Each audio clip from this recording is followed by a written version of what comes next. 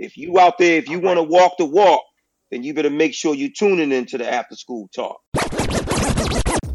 I'm Dr. Sharon Dukes. And I'm Melvin Dukes. We're HBCU graduates, proud educators, and most importantly, husband and wife. And you're listening to After School Talk Podcast. Hello, and welcome to another episode of After School Talk, where I am your co-host, Mr. Dukes, and I'm your other co-host, Dr. Dukes. Dr. Dukes, how you doing today? I'm good. That's good. Hey, school districts are starting to come out with, first of all, still in quarantine. We are still in quarantine. Some people. Well, yeah, we still in quarantine, as in the household. Yeah. But the state is pretty much opened up, both Georgia and South Carolina. Everybody's just do your thing, shawty. Do your thing. I saw in Florida where they was closing down beaches again. Oh yeah. You know what? What you about to say? You know, I just made a post today about the family who did a surprise birthday party, and now 18 people out of the family have caught the coronavirus, including one who is a cancer patient and two elderly grandparents, with one being on life support. And the Brian Murray gonna say in the comments, "Surprise!" I was like, hey, it's a surprise party for you. And the three individuals who have been hit the worst were not in attendance at the party.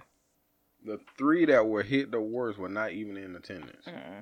Once you came back home or went to go visit grandma and all that stuff, that's how you now have it. Or passed it to the next person.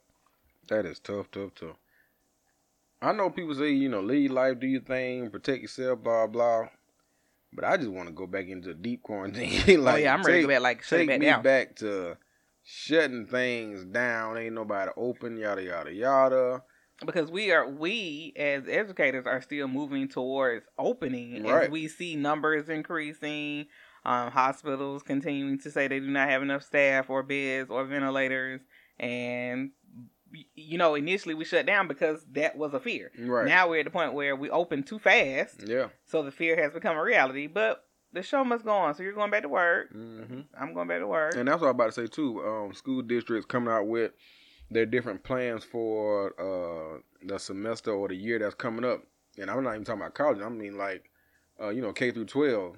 I've heard one suggestion being, and this is from no particular district, but one suggestion was half the students come to school 1 week and the other half stay home, and then the next week they flip. So I've heard that suggestion. I've heard the suggestion of giving students and parents the choice. Whatever you choose at the beginning of the year, or whatever you choose, that's what you stick to. So if I choose I'm going to come to school every day, then you'll be with the teacher that teaches you face to face today. If you decide that no, I'm going to do online, then you'll be linked up with the teachers that's teaching online. And the teachers wouldn't have to do both. So you wouldn't have a teacher that's teaching face to face and doing online work at the same time. Even though via Twitter, it sounds like that's not for every district, of course. Some districts. Oh yeah, it's not. What I'm saying is what I mean by that. Just your last comment. That some people are dealing with the whole. Yeah, you're gonna do in person and Zoom. Yeah, now you do have something, and really, I don't know how I feel about doing both. I mean, because on in high school you teach periods anyway. So I'm teaching. Well, we started second period, so I had first period was planning. And then I taught second through seventh period. So I can kind of get that. I don't know though. I don't know if I'm so against doing both, or I don't know. Listen. I don't even know. Because you know what I kept thinking? I'm not even thinking about this in terms of an educator. I'm thinking about a parent. I don't know if I'm ready to send little Shaylin. Yeah, now that's at school. Yep, now that's another tough thing. Parents got to do something with their kids. Yes, they got a little taste. They got a little taste of homeschooling. That towards the end of this school year, and a lot of parents voice they opinion that it didn't work or they didn't like it, or I'm sorry, teachers. I apologize for what my child been putting you through. I'm sorry for what I've been putting you through. Like I get it now. Right. I get it. So that's another tough thing. Just what? That's something we was talking about on Twitter too. Was that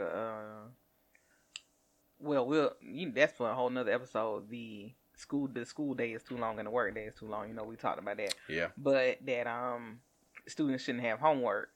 And so somebody responded to me, I'm not completely 100% with this, though I do disagree with like sending home busy work. And I was thinking, I know you and your mom as math teachers would always talking about, well, you got to do some type of practice at home. Mm-hmm. But I just like say first grade, everything kicked my tail. So don't send nothing home. Oh my goodness. No, not if you want me and my daughter to have a healthy relationship. Oh my goodness. It can be a challenge though, seriously. Absolutely. Especially if the parent, depending on when the parent gets home from work, and if the parent is capable of doing it themselves. Just like some of the stuff was, write down this for your child and have them write it. Trace or whatever what you wrote.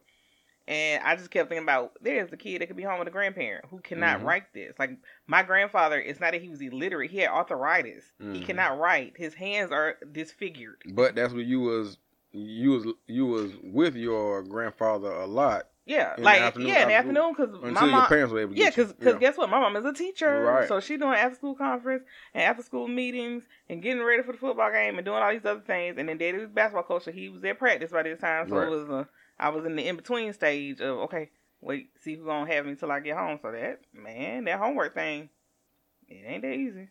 Yeah, you are right about that. Now, besides all that, let's take a little side note. A little dip. Down the social media hole. Because I want to talk about this before we get into our topic today about curriculum. Okay. B. Simone. B. Simone. Fill the world in on who B. Simone is or what she got going on right now. What you want to say about B. Simone? Okay, so this after school talk. So to all my teachers in the teachers lounge, the social worker that's hanging out, the counselor that's in there with us, all of us that's hanging out that are educators.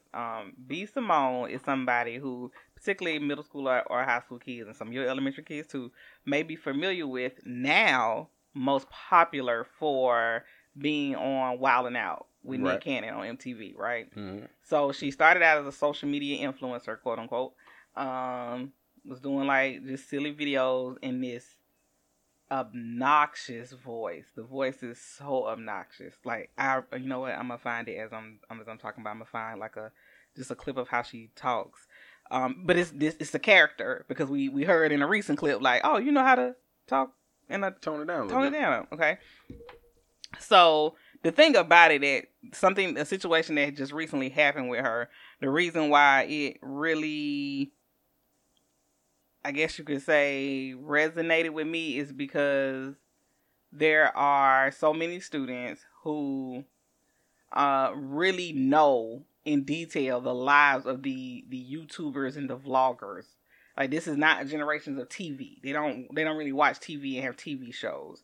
They watch everything on YouTube and TikTok and all that kind of stuff. Mm-hmm. So when they see somebody like B. Simone, who I even just a couple of months ago, I think when we first hit quarantine, was like, oh, she on this journey to try to get $1 million.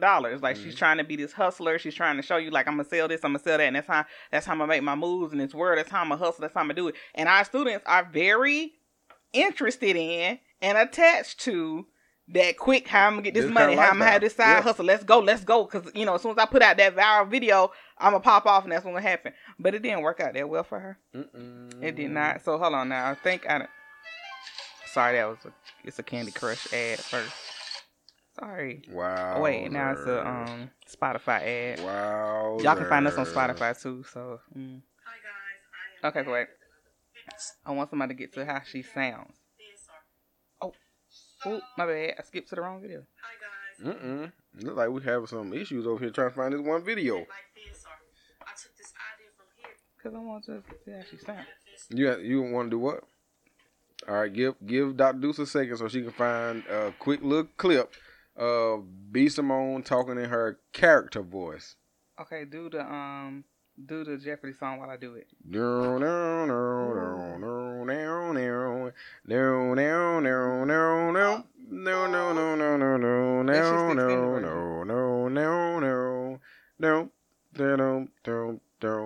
it's the extended version. No. You don't know how to do this. I'm sorry, I didn't watch those shows growing up. Are you serious right now? I know what Jeopardy is, but no, I didn't watch Jeopardy. I don't know. You ain't never watched Jeopardy at your grandma's house till your mama picked you up? We watched. Well, I didn't go over there in the afternoon. What? I went on there during the day. I can't remember. I Jeopardy. remember Price You had to is watch Right. Wheel of Fortune and Jeopardy. Price is Right. Oh, Wheel of Fortune. Okay. I think we got it. Okay, so first of all, I'm so sad that you didn't get to watch Jeopardy. My grandparents used to watch Jeopardy in separate bedrooms. Well, separate rooms in the house, but they watched it together. I have no idea. But they would watch it, and Alex Trebek could say whatever it is, and they would yell to each other the answer. And my grandparents, Dorothy and Henry, these are my god grandparents, Dorothy Daggy, Henry Daggy. So he called her Dot. Whoop, whoop. So he was like, Dot, what's the answer? And she was like, 8, Henry. And I would be sitting in the other room like, oh my God. But why can't they just can't watch it together? I have never, rest their souls because they are deceased, but I never saw them do anything together. Oh my goodness. Like together in the same room. Not even eat dinner. They didn't eat dinner in the same room. She ate in the living room, he ate in the bedroom. And they would just yell at each other. Well, once you get to a certain point in life with your spouse, it's like, all right, we did all that already, and I don't care to do it anymore, so we're going to do a new routine. That's what they was on. We're on that new routine? That's what they was They on that real quarantine. Yeah. Quarantine for the people in On my each house. other. Okay, so I got, this is how her voice, this is her. She made a comment recently saying that, I was about to get real hood with it. I'm about to say, talking about, she made a video talking about, she made a video where she was on Nick Cannon's podcast, and she said she did not want to marry a man who worked a 9 to 5. What she was trying to say was that she wanted a man who's an entrepreneur because they would have similar interests, but that's not how it came across. So in this clip, I think she was like defending herself by saying this. Yeah, but I'm manifesting. I believe one day it'll be little. I do. Everything I have, my dream career, I manifested it. I'm trying to manifest a husband. Ain't nothing wrong with a nigga with a 9 to 5. I get it. They work hard. I used to have a 9 to 5. Nothing is wrong. Nothing is wrong. Nothing is wrong. You work hard. You have money. I get it. I need an entrepreneur. I need somebody that understands my mindset. Somebody that has the same lifestyle. It has to do with money, everything to do with lifestyle. Okay? When I'm in the bed at 3 a.m. checking emails, what you doing, babe? Working. What you doing? Working. Okay, love you. You want to hop on a flight tomorrow? I have a meeting in out of town. You want to go? You got okay? Let's go. Yes, that's her voice. That's the character voice, Jesus. I can't lie. I used to like B. Simone when she first, way before Wild 'N Out. Like I was listening to her before she got on Wild 'N Out. Period. I don't believe you. Yeah. Because you are so critical of people and exactly, voices. and that's well, no, not necessarily that, but once she got you just don't like loud. to Wild 'N Out, that's when it escalated and went to a whole nother level, and then she was in character form all the time. That's where it got baby girl. Yeah, like okay, I get it. That's your go-to, but that's what it is all the time. All the time. Now here we go. Here's the thing where I was thinking about this in terms of our students. B. Simone recently, like she said in the beginning of that clip, I manifested my dream job, and now I'm trying to manifest my husband. So she said that she wrote a book to help women manifest their goals, and she was selling the book on her website for $35. Book comes out, and apparently it is trash. But the biggest issue with it was that it was plagiarized. And I think about how with our students, you're trying to make that fast money, or you just gonna pop off, or you just, this assignment is so, why I gotta do this assignment? But look at that. This is why. Because you need to know things first. You need to plan well. You need to use your own thoughts and not use somebody else's. Because now apparently she's being sued by those who she stole their content word for word, put it in the book. And on top of that, when we teach our students about stop telling all of your business, she showed exactly how much she made from the book. Yeah. So now everybody like, they now know exactly how much to sue you for, because you didn't just say, I sold 20 books. You had to be clear on, I made such and such profit. Yeah. Girl. Yep. Dug herself a bigger hole than it needed to be. Oh. And then we go back to the accountability piece. She kept saying, she made a video saying, I'm going to take full responsibility, even though I had no idea this was going on and my team did it. You know what? I would actually prefer her to say, I take full responsibility. But for some reason, she kept saying, I take full accountability. And I just didn't feel like she that. She didn't say that, did she? Yeah, she said, I take full accountability. And she said it twice. And it kind of rubbed me the wrong way. I was like, I don't know if she's using the word in the right place. I take full accountability. I don't know if you're using the word in the right place. But I would have preferred to say, I take full responsibility. But you're absolutely right. She said, I take full accountability or responsibility for what happened. But then she turned around and said, because my team did this or my team did that or my team she kept saying, didn't even though I didn't know. Even though I didn't know. I take full responsibility or accountability.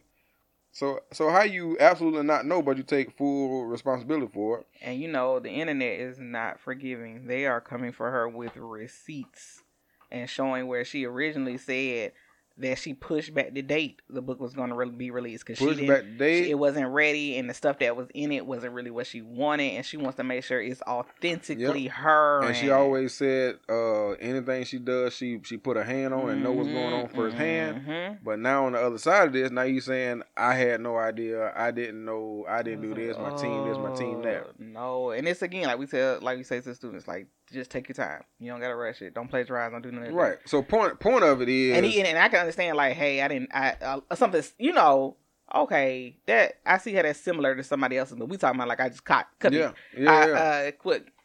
and paste. Copy and paste. Point of it is, take the time to do your own work. With anything, there are no shortcuts to success at all. You might look up on something every now and then. But for the most part, there are no shortcuts to success. Period. I've been married to you a long time. All right. So what we I thought you about to say something negative. Nope. I was ready. So what we talking about today on this episode? Okay. So on this episode, we are discussing curriculum. In particular, I think this topic is starting to float around because of the recent celebration of Juneteenth, and the Juneteenth celebration coming with people questioning why they never heard of this important date before. Why is it not taught in class? Like, why didn't I learn this in school? And then that further brings along the discussion of, well, what did I learn in school, and why did I have to learn this, and what needs to be changed? So overall, we're talking about curriculum.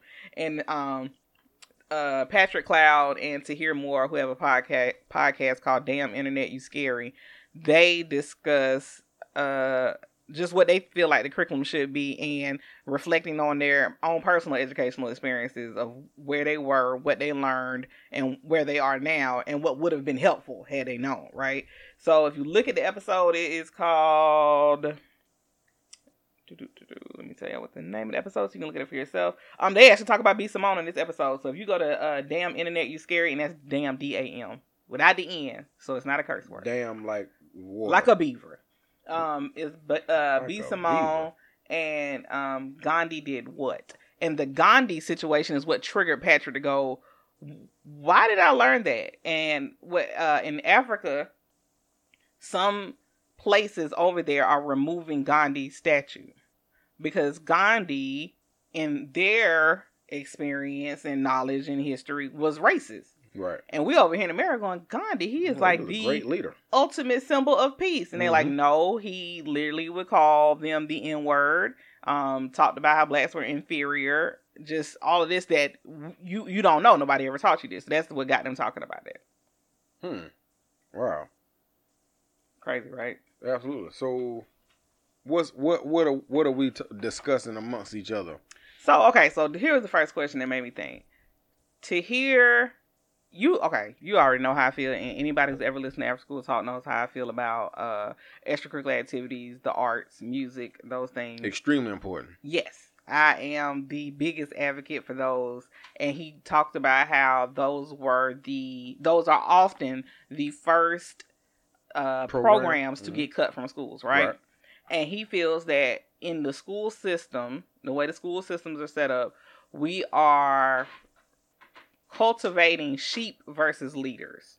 Okay. So we're creating this model of student that more so follows. Versus leads. Okay. That you're not necessarily trained to have an entrepreneurial mind or a creative mind or to think differently, but that we need you to get into the workforce. So do this, so you can join the workforce. Mm-hmm. That's what he says. What you think? So I have a unique opinion about education, and in that I understand how difficult it is to write a curriculum. And I understand it from a perspective of when I taught math for a good period of time, we had disposable books, and these disposable books we weren't using them in the sense of every student take their book home, learn the lesson from the book, yada, yada, yada. We had to do a lot of creative thinking on how to deliver the lessons, what kind of work they should be doing in class, what we should assign them for homework. We did a lot of creating when it came to teaching. So I got an idea of how difficult it can be to, write a curriculum and stuff like that. So I do understand the part on it being easy, and this is the part where it sucks. It's easy to just keep the curriculum where it is. Mm. It is absolutely easy. Mm. And you can look at it as, well, this is something that the world, per se, is learning. The world is not necessarily learning about the arts and the crafts and the fine arts and all that kind of stuff. The creative side and all that kind of stuff. The world is not. If you want to do that, you do it on your own time. So I get the ease of it all with keeping the core class, I guess you can say, and scrapping the fine arts, extracurriculars, all that. All right, I definitely get that. Or I see where they coming from when we say they. I guess we're saying the higher ups or whatever. The higher ups, which really is a reflection of No Child Left Behind, where you implemented standardized testing. Standardized testing was focused on core subject areas, so the rest of the areas is not important. Because what I need to do as a superintendent, as a curriculum personnel person, whatever, and as a principal or admin, is to make sure that our schools have high test scores, passing test scores. So that's why all focus is on core subject. And see, I don't agree with the standardized test and all that kind of stuff. Mm-hmm. And I definitely feel that the educational system is going to have to take a hard hit.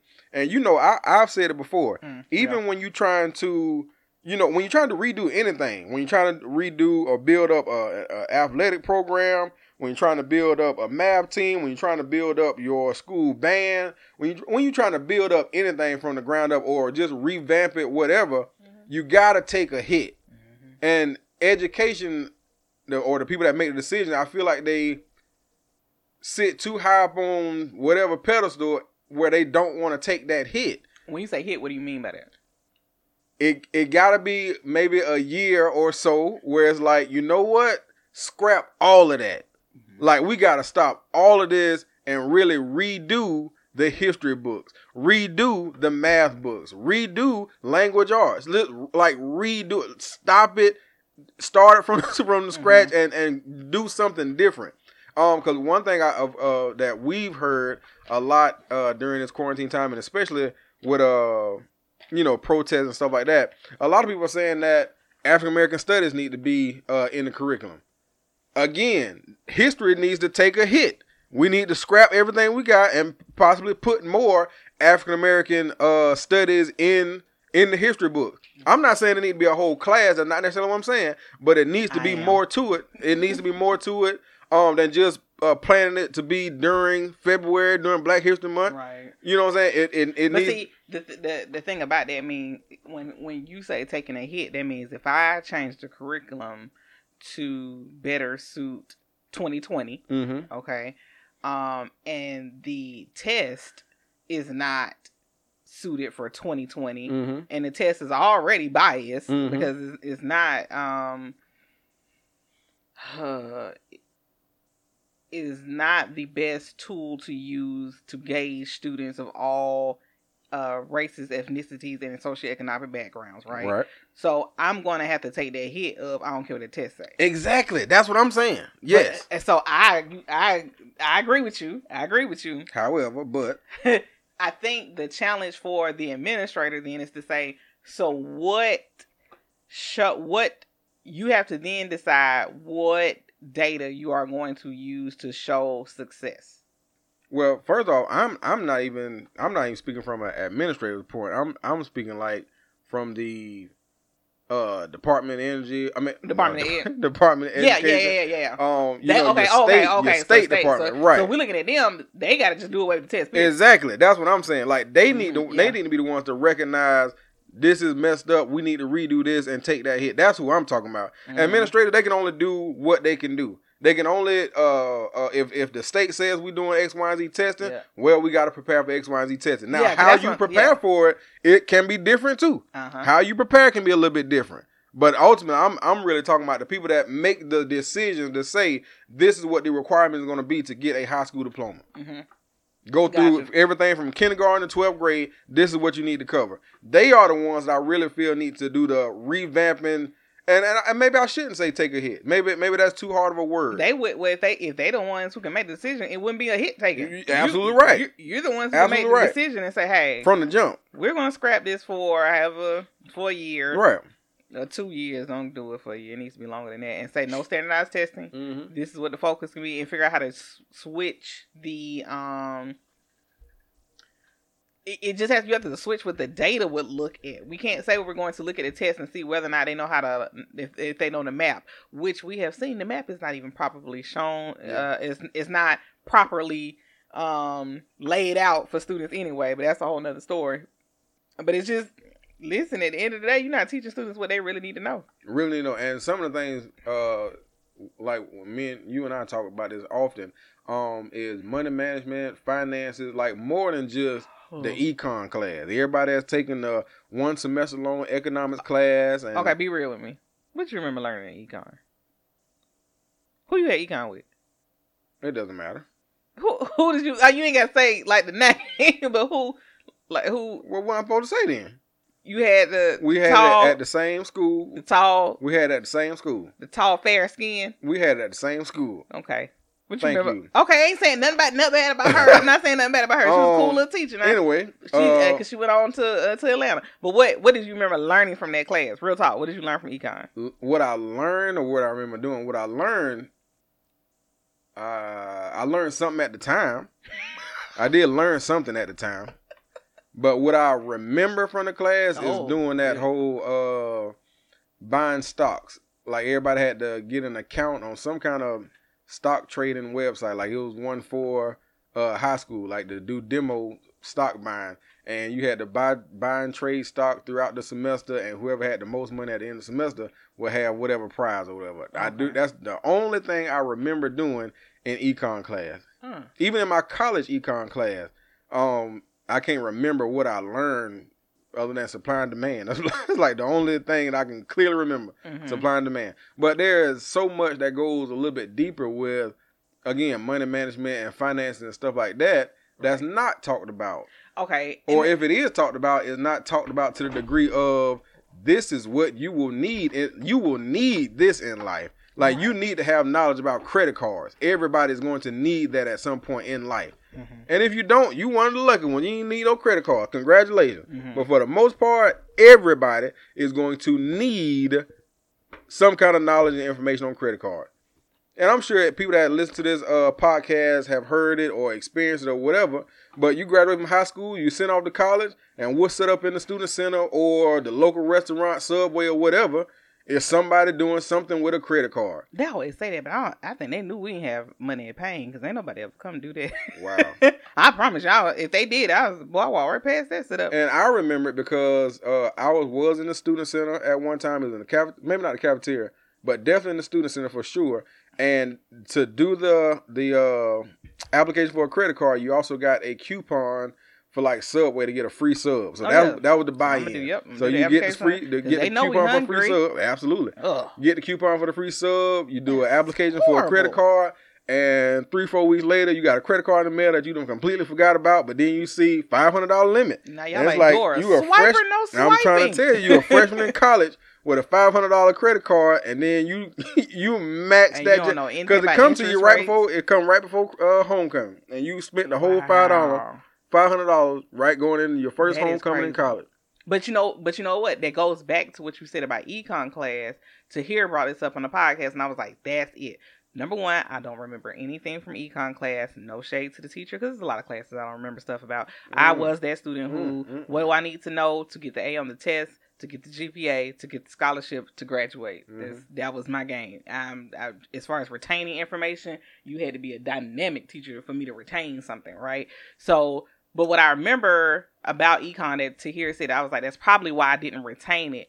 You may have taught me about the term interest or the term supply and demand, but relevancy. When a teacher makes it relevant and says, hey, so let me tell you, does your mom or dad have a credit card, or have y'all ever seen a credit card? How do you balance a checkbook? Like, I remember my mom was teaching about that, and she always says she felt like that was the downfall of education when they started taking away those vocational departments. I am here to teach kids how to balance life, an employer, an employee, and an employer, right? Yeah. So I'm learning both sides. How do I interview somebody? How am I to be interviewed? How do I balance a checkbook? How do I maintain my budget? How do I do those kind of things?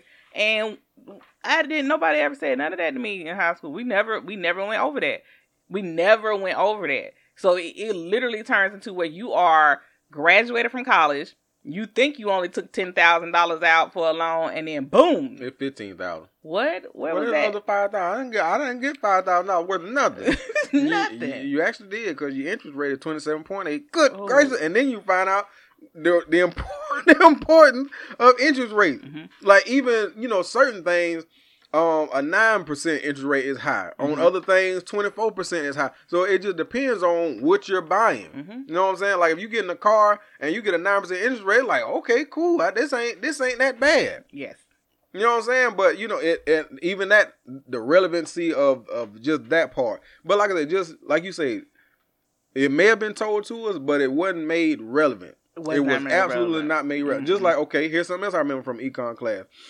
We did a project on buying a car, had to do a display board, talk about what the car featured, how much it costs, how much you're going to be paying towards it, the interest, yada, yada, yada, yada, yada. The realistic thing is, mine was when the Cadillac EXTs came out, the Escalade? The Escalade EXTs. Yes, sir, buddy. That was the year everybody that those first came out. Come on. The Cadillac, the sports utility truck, the SUT, and that everybody else, the SUT, the sports utility truck. So I did my project on the video. Yeah, I did my project on the Cadillac Escalade truck, that, like I said, the SUT, the Chevy Avalanche. That's basically the same thing. So that was the year that they first came out. And I did my project on that. But again, looking back, it's like, why we even did a project on something that's so far-fetched, I guess you could say. Like, if I'm fresh out of college with a decent paying job, that brand new Escalade would not have been the first thing I bought. Let's start here, Melvin.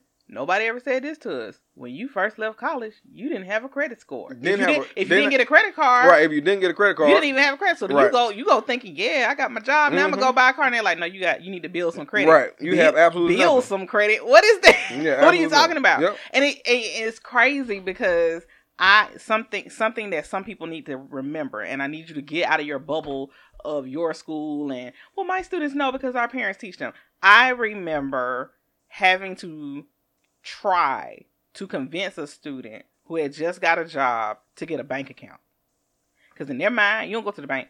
You put your money in the mattress, you keep it in the house. You don't even go to a bank. Because I don't trust the bank. So what this student was doing was cashing out his check at Walmart, giving them a percentage of the check just so he can have the cash. So when we're at that point, at that stage, how many others in the building are thinking like this? Yeah, you know what I'm saying? They're just like, what in the world? So at our school, yes, we're trying to implement little things, little programs here and there to teach them about that. But that's what we're doing here. I want to think about this, system-wide, county-wide, statewide, nationwide. You know what I'm saying? Go all the way through. Well, who is in the what we say wallpaper student? Who is that wallpaper student that I don't know you got a job and you doing the same thing he over here doing, and you literally like giving somebody else your money just to cash your check. But if you get a bank account, and I'm talking about, we brought the lady in from Wells Fargo and everything, and he was like, nope.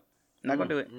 I was like, great. Your word, great day. Great day.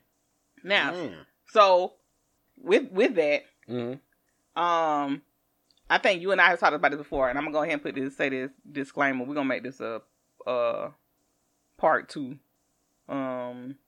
No, not even part 2. It's gonna have a different title, but we're gonna get this right here and then jump into our next topic. That makes sense. Okay.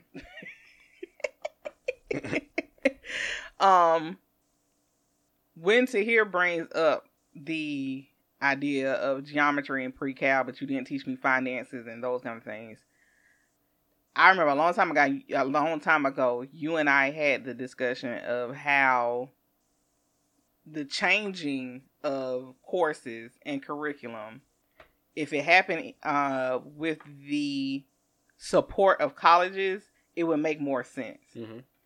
I am a firm believer that it is not necessary for every student to take a full year-long pre-cal class in order to graduate from high school. Mm-hmm.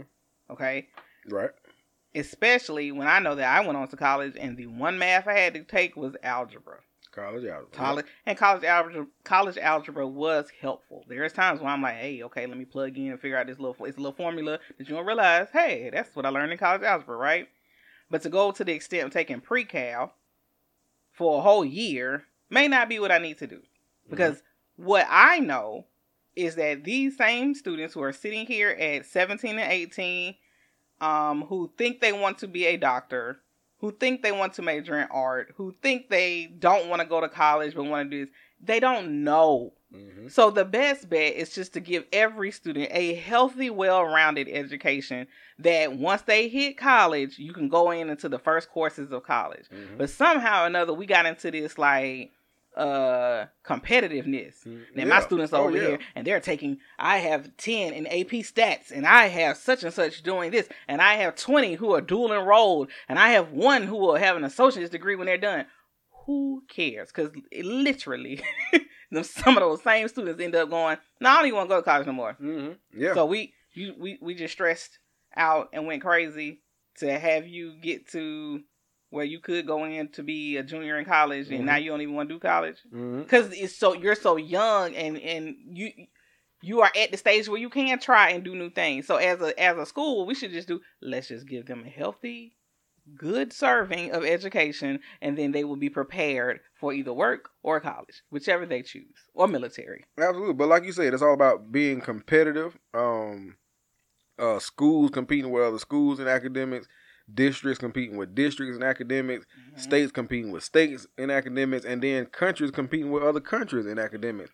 But, sometimes you can't help but to think, if I give this student more creative think time, stuff where they just thinking about something that they want to do, but of course guidance, they're going to need guidance. I'm not saying just open up the doors and let them do whatever they want to, right. But if they have just that independent creative thinking, I just can't help but think it will help a child.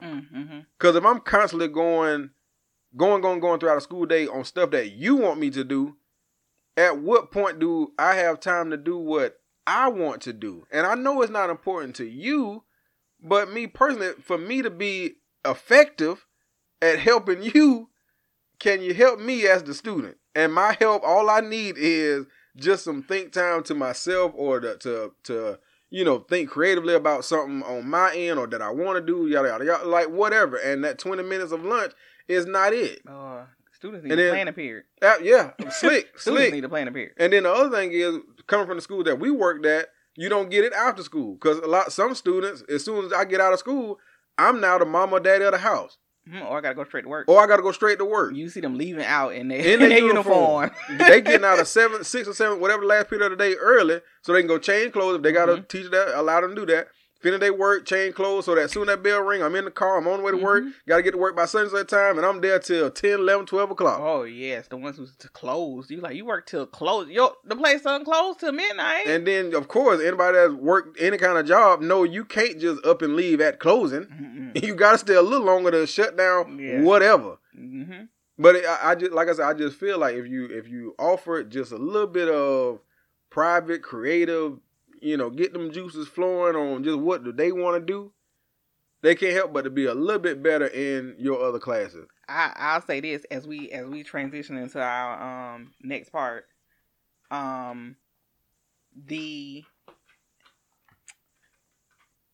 the time that the students were in my office, I would consider that was a huge planning time. Mm-hmm. That's what I would consider a student having a planning period, something that kind of gave them the chance to be creative with stuff.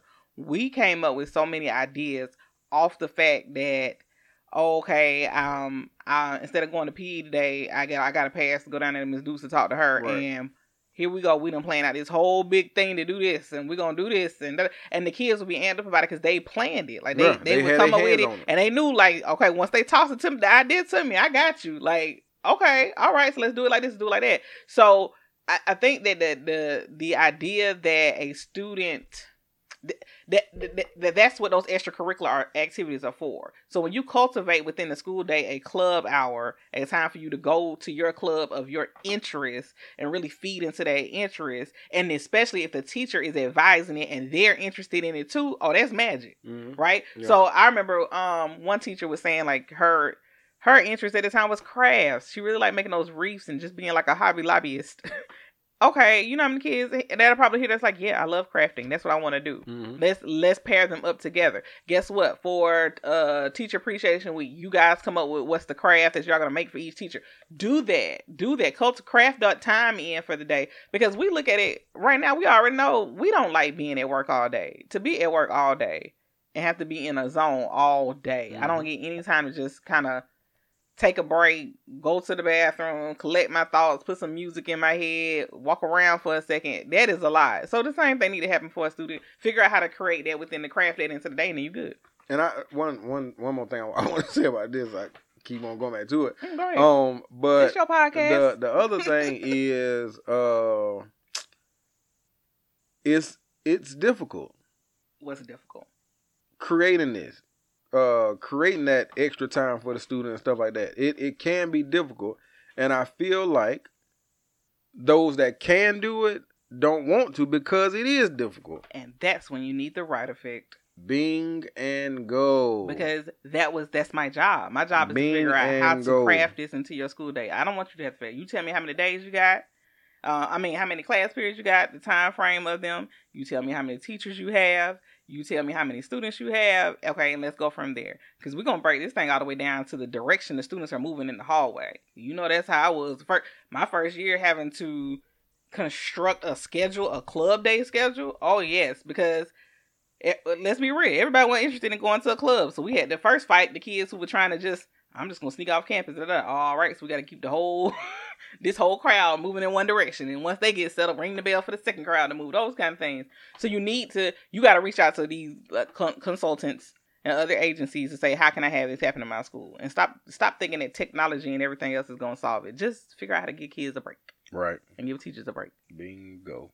Now, as we talk about it, though, as we go into it, we're talking about how there are different things that you learn in school that you may not learn. Did you learn about Juneteenth in school? Because I just want to say I had 2 black social studies teachers and I ain't learned about that. No, I never learned about Juneteenth. Anybody say nothing about no Juneteenth? Well, I can't even lie. I didn't learn about Juneteenth until my adulthood. Like, after I had a childhood. Like, that's how. Wait, huh? After my adulthood, into my adulthood. Mm-hmm. Like, the hood where after I had a child. That's what I'm saying. Like, I had a child. We had a child. Oh, okay. Our child is 6 years old. Mm-hmm. I'm 35 right now. Mm-hmm. So within the last 6 years when I found out about Juneteenth, that's what I'm saying. But the crazy part to me is I went to predominantly black 1st through 8th grade, elementary and middle school. It is what it is, man. But the curriculum wasn't exactly. Still same curriculum. To Juneteenth. They probably ain't know about Juneteenth. Probably ain't nobody teach them. Yep. And I think about that in terms of, it wasn't like I didn't know about a talented 10th with W.E.B. Du Bois until college. Okay. And the only reason I even learned about it in college, from what I can remember distinctly, is because Palmer had all of us who were running for a title on campus to go through the Talented 10th conference. Pause for a second. You know what? Maybe I did know about Juneteenth, but remember you just talked about relevancy, things being relevant. Yeah. It was told to us as the day the slaves were freed. That's it. That's it. It wasn't talked about in the form of, this was the day that slaves were freed, let go, and we know it as Juneteenth, a day to celebrate. Or to say like the day 4th of July ain't it. Right, exactly. They ain't say it like that. So hey, yeah, we know. Holiday. I knew about the day slaves being freed, but I didn't understand the relevancy behind it being a day to celebrate. No, we were free on this day. Mm-hmm. Period. You can do what you want on 4th of July, but on June 19th, I ain't gonna say the year because I'm gonna be wrong. You know I'm not. I can't even get our wedding date together. That you sure can. We ain't gonna talk about that.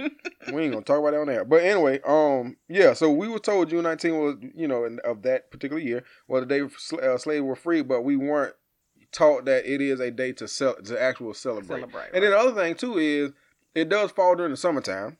Mm-hmm. So it's like, who are you around during the month of June, and who's talking about it? So you really know. Oh yeah, we celebrating Juneteenth. But we pushed 4th of July so hard commercially and in school. Because that's inclusive of everyone. Everybody is included in 4th of July. So they think. But we realized technically we weren't included in that holiday. I'm talking about the celebration of 4th of July. I ain't talking about the history of 4th of July. I'm talking about the celebration. So that's why everybody knows about 4th of July. Because it's inclusive of everyone to celebrate it. Well, like we said about on the last episode, when the white kids tell you they ain't got to come to school because it's the Black History program and that ain't for them. Well, so the history lessons we had in school must have been for them. Guess so. And not us, because it was relevant to their history, not ours. Now this is what I thought about. Never did it cross my mind when I was planning the events for Black History Month, that I was doing it at a predominantly black school, so I didn't have restrictions. Mm-hmm. Okay? So you remember my favorite Black History Month program or celebration. We did it for, and I'm not even saying program, for a whole month. After Black Panther came out, you could not tell me that I didn't live in Wakanda. Absolutely right. Right. Matter of fact, it was a whole bunch of people on Wakanda. I saw Black Panther in the movies, 5 times? Probably so. Yeah, in the movies. Sat there in the movie 5 times. We took 100 students to go see Black Panther at school I was at. So it was that serious. So that February following it coming out, so it must have been that next year. Because I want to say it came out in February, Black History Month, so that next February, right? So I decided to do a Black Panther theme for Black History Month. Here's the thing. I remember sitting down with Gladney, and if you haven't, go back and listen to the episode where we have Gladney talking about hip hop, and saying, I want to have the students come on a Saturday to decorate the school for Black History Month.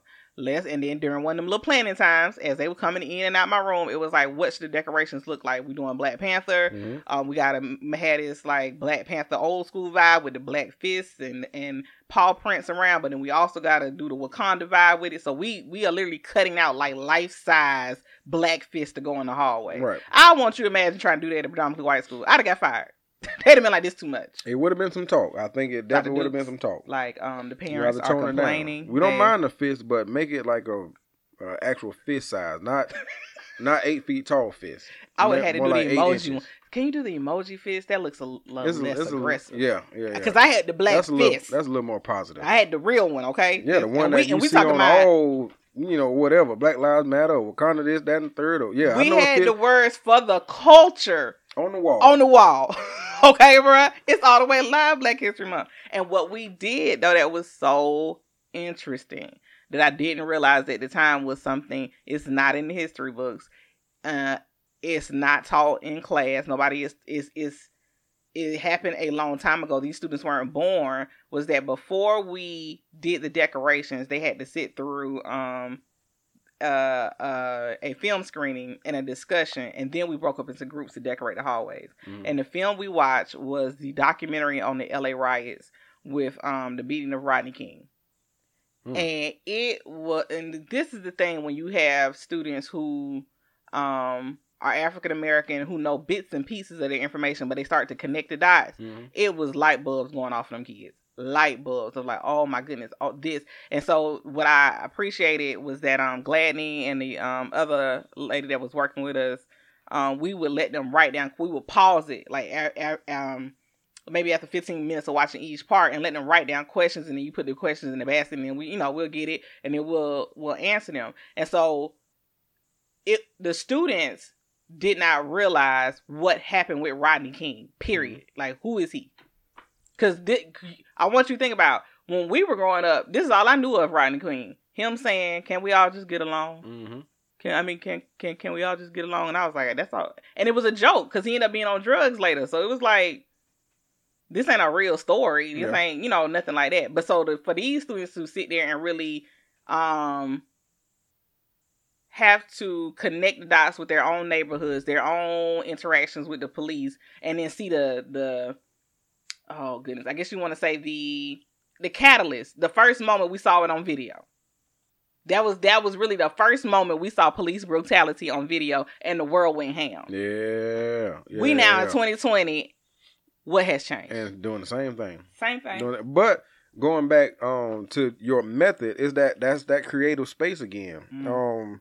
The kids were a lot more open to talk about whatever it is that you would have brought to them at the time, because they felt like they were in a free, open, creative space. I don't feel no pressure. It's no different from taking a test. When you feel that pressure of taking a test, it's one of the hardest things you got to do. Mm. But if you take the pressure away and say, "Hey, this ain't no pass fail. I mean, we just doing to see." It's like, okay, ain't no pressure. Let me go and do it. Mm-hmm. I'm going to do it, and it's the same thing with being in the classroom versus being that free, free caring, free spirited, creative space. It's the same idea, same thought process, and like I said, it gotta be there for the students. But absolutely, I would expect them to connect those dots and look at what happened back in, what was that? We said 91. Was that 91? Was that 90? I think it was 91. Yeah, I think it was LA Rice 91. I think so. How that relates to what's happening here, and at the time I think it was 2018, but even right now in 2020, you can definitely find similarities in what's going on and what's been going on. And that's why it's so hard for me to see, or it's hard for me to understand how people can say, black people aren't oppressed, or we not going through anything. You put your racism is dead. You put yourself in these situations, yada yada yada. I just don't understand. I don't understand. Like, at one point in time, and this has come up since the protests and all this kind of stuff too. But you don't know what I'm about to say. Yes, I do. No, you don't. Go ahead and say it. You don't know what I'm about to say. But at one time, police officers were the nigger hunters. If you were a free slave, they ain't feel like you need to be free today. They could shoot and kill you. Here we go. Or I can take you back and hang you, or bring you back and you work for me, or I bring you back and sell you to somebody else. So to say that we were not oppressed, and I say we as in black people, that is bull. Like, that is straight bull. And it's black people that say the same thing. Like, it's two twin boys. It's a set of twins that I came across today. I cannot remember what their names were, but they are so full of crap. And I'm about to do one of you on looking it up real quick, but I think I'm gonna move a little bit faster than you did, because your before you even get to the end of that I'm already have my information up. But the twins were, hopefully I can find it, and I think I do have it. Official Hodge twins. Bingo. Official Hodge twins. If you get a minute, look up Official Hodge, Hodge, twins. Official Hodge twins. But they talk about some, like, they don't agree to anything. They don't think Black Lives Matter is good. They think Ahmaud Arbery did something wrong in talking to the men. I ain't got no opinion whether you against Democrats or whatever, blah, blah, blah. But everything about them is, nope, that ain't it. Nope, that ain't it. Nope, that ain't it. Nope, that.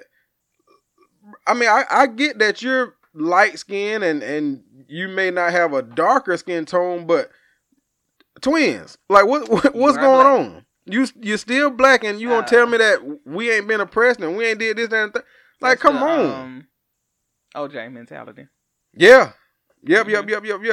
Like they even brought up the whole some statistics on we not the only ones getting shot and killed and blah blah blah. Mm-hmm. Yeah, I get that. I definitely get that. But so if we're not, aren't you still mad?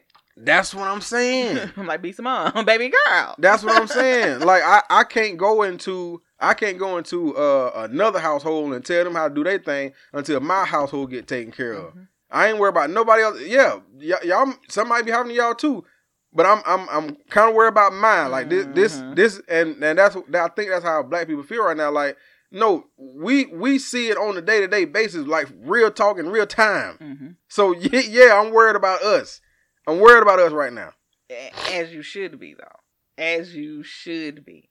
There's nothing wrong with that. And I think that these people are, I mean, you are literally shucking and jiving to get likes and to get people to agree with something that's just hateful. That's just like, did you see the hateful? Did you see the video of the lady who was telling the Black Lives Matter protesters? She was telling them that I'm gonna teach my grandkids to hate you. I'm going to teach my grandkids to hate you. Literally said, I'm going to teach my grandkids to hate you. But now she has a video that says, I don't have a hateful spirit. That was not. So who was that in the video then? Jesus. Who was it in the video? Come on, Karen. And you know what? As we talk about Karen, that is the part about why I knew I felt more empowered to teach black kids at a black school, because there was no Karens in the hallway. There was no there's probably a hidden Karen, but we worked at a school there was Karen. Mm-hmm. They have all the fists in the hallway, and okay, listen, calm down. It's not that serious. It's not that serious. But we have people who will say one thing, do one thing. And if you try to even give them facts and data that shows what you're saying is not correct, they're not going to believe it. Mm. They are following a president who has been fact checked a gazillion times, and it does not matter. Does not matter. Still got a reason behind it. Still gonna take up for him. Yes, you are going to be talking to a brick wall. It's going to be a brick wall, but that's why you have to get rid of all the racist and biased educators out there, so that we can teach equality and we can teach humanity and we can teach love for others, and not have people who will literally, like you say, if you're going to say that you're going to teach your grandchildren hate, come on. That's a whole nother generation we got to deal with. Yep. We got to deal with another generation that's going to think that this is okay. She didn't say kids. She said grandkids. I'm going to teach the grandkids. Not like boy, I tell you the truth. I'll teach the grandkids not like it. And I believe it. And you know, the sad part is that I think about how the police may be in a black neighborhood and may feel like, oh, I got to go over here with them, and they're mean to me, or they always in some trouble or doing whatever. I want you to understand that you chose to have a job. And in that job, there are some good days and some bad days. There's some people that like you and there's some people that don't like you. If you cannot handle that responsibility and be unbiased and to be a servant leader, then you need to find a different job. Mm-hmm. That's what that means. Mm-hmm, so at some point in the school system, when you get to the point where it's like, I can't teach these kids. Once you start thinking like that, get out. Stop. It's time to roll. Like, I need a break. I need to stop completely because I'm about to hurt somebody. I'm about to put somebody at a disadvantage due to my beliefs. Mm-hmm. That's what it is. That's what's going to happen. And they just had it happen in Valdosta, Georgia. The guy who was trying to explain that he was just at the Western Union. He was like, I go here every day. My sister sends me money. And they're like, well, they said we had some suspicious activity. And I put on Facebook, like, who is the suspicious? I feel like the Pink Panther is creeping around with a black face on, and y'all keep thinking it's us. Like, mm-hmm. What are you talking about? Mm-hmm. You literally just some suspicious activity. What does that look like? Ran with that. Yep. Ran with that. Ran with it to the point where you walk up behind the man as he's talking to another cop and body slam him. Mm-hmm. He's not under arrest or nothing. Because you know what it was? It was like, man, why are we talking to this black man? I'm tired. Yeah, I'm tired. I ain't got time to talk to him. Take him out the game. That's right what it now, was. I ain't got time to talk to you. Because I'm over it. Right. And that's not how you are. The police officers should be servant leaders. And really and truthfully, that's what I would love to hear, like Principal L or Dr. Brad Johnson, is to talk about that servant leadership role that you ask for administrators to have and see it from a police standpoint. How are you of service? Because really and truly, our police are here to get tickets and to arrest people. They ain't out here to help nobody. That's not the feeling you get. Right, my feeling ain't that you're here to help me. Right. That's not what I feel. Yep. Absolutely. Well, we actually did not go over our time. Yeah, I was thinking about that. I think we did pretty good. We actually did, because I thought for sure like we're gonna have to do part 2 of this. Now I'm gonna say this though. Like I said, we talked about how it's gonna take the higher ups to change curriculum. I do think though at the same time that you got to start paying attention to how change happens. People come together and people stop doing something. That is a big move. People don't understand it. You have to come together and stop doing something in order to get somebody's attention. Right. If you continue to stay on the hamster wheel and keep going around and around and complaining, nobody's going to know that it's a problem. Right. They're going to think everything's okay. Right. So as you continue to stay in education and continue to see students be promoted to the senior year, and can't read or write or do a math problem, as you continue to see students struggling and not knowing information that they should know beyond graduation, and you just stay there, you're complicit. You're a part of the problem. So you have to figure out how to say, either I'm going to say, you know what, I quit, and I'm going to go raise hell on the other end. Bam. Because that's me. Bam. I'm going to go raise hell on this side over here because I can't stay right here because this is not working. Or you're going to have to, like you say, come together as a group and say, hey, we are standing together in solidarity because we want these changes to happen. And on the other end, that if you are an educator and you're working in the school system and you do see things you want to teach students, like we said, talking about the LA riots, we've done we did a Talented 10th conference, a 2-day conference at the school where we brought students together and talked about WEB, for everything from W.E.B. Du Bois to social media and how you should present yourself to the public and all kinds of stuff, like big to right? Figure out if the curriculum won't let you do it, bump the curriculum. You have extracurricular activities. Figure out how to reconstruct that day, reconstruct those activities and say, guess what? If any student that wants to be a part of extracurricular activity here has to write an essay on blah, blah, blah. Every student that wants to be in extracurricular activity has to do a 2-day workshop on diversity and inclusion. Every student that wants to be in extracurricular, and I'm talking about your football players, your basketball players, cheerleaders, everybody. And you do a intentional work in those areas. And if you need help doing it, contact the Right Effect. Contact the Right Effect. Bing, plug ourselves in. Hey, that's what we're here to do. That's what we're here to help, honey. Absolutely. Honey. Yeah, who says that? Honey. I don't know. The girl from The Real. Oh my goodness. You love me. Tell the people that you love me. And that our wedding anniversary is coming up and we're going on 9 years. July 9th. 9 years of marriage. Yes, I love you.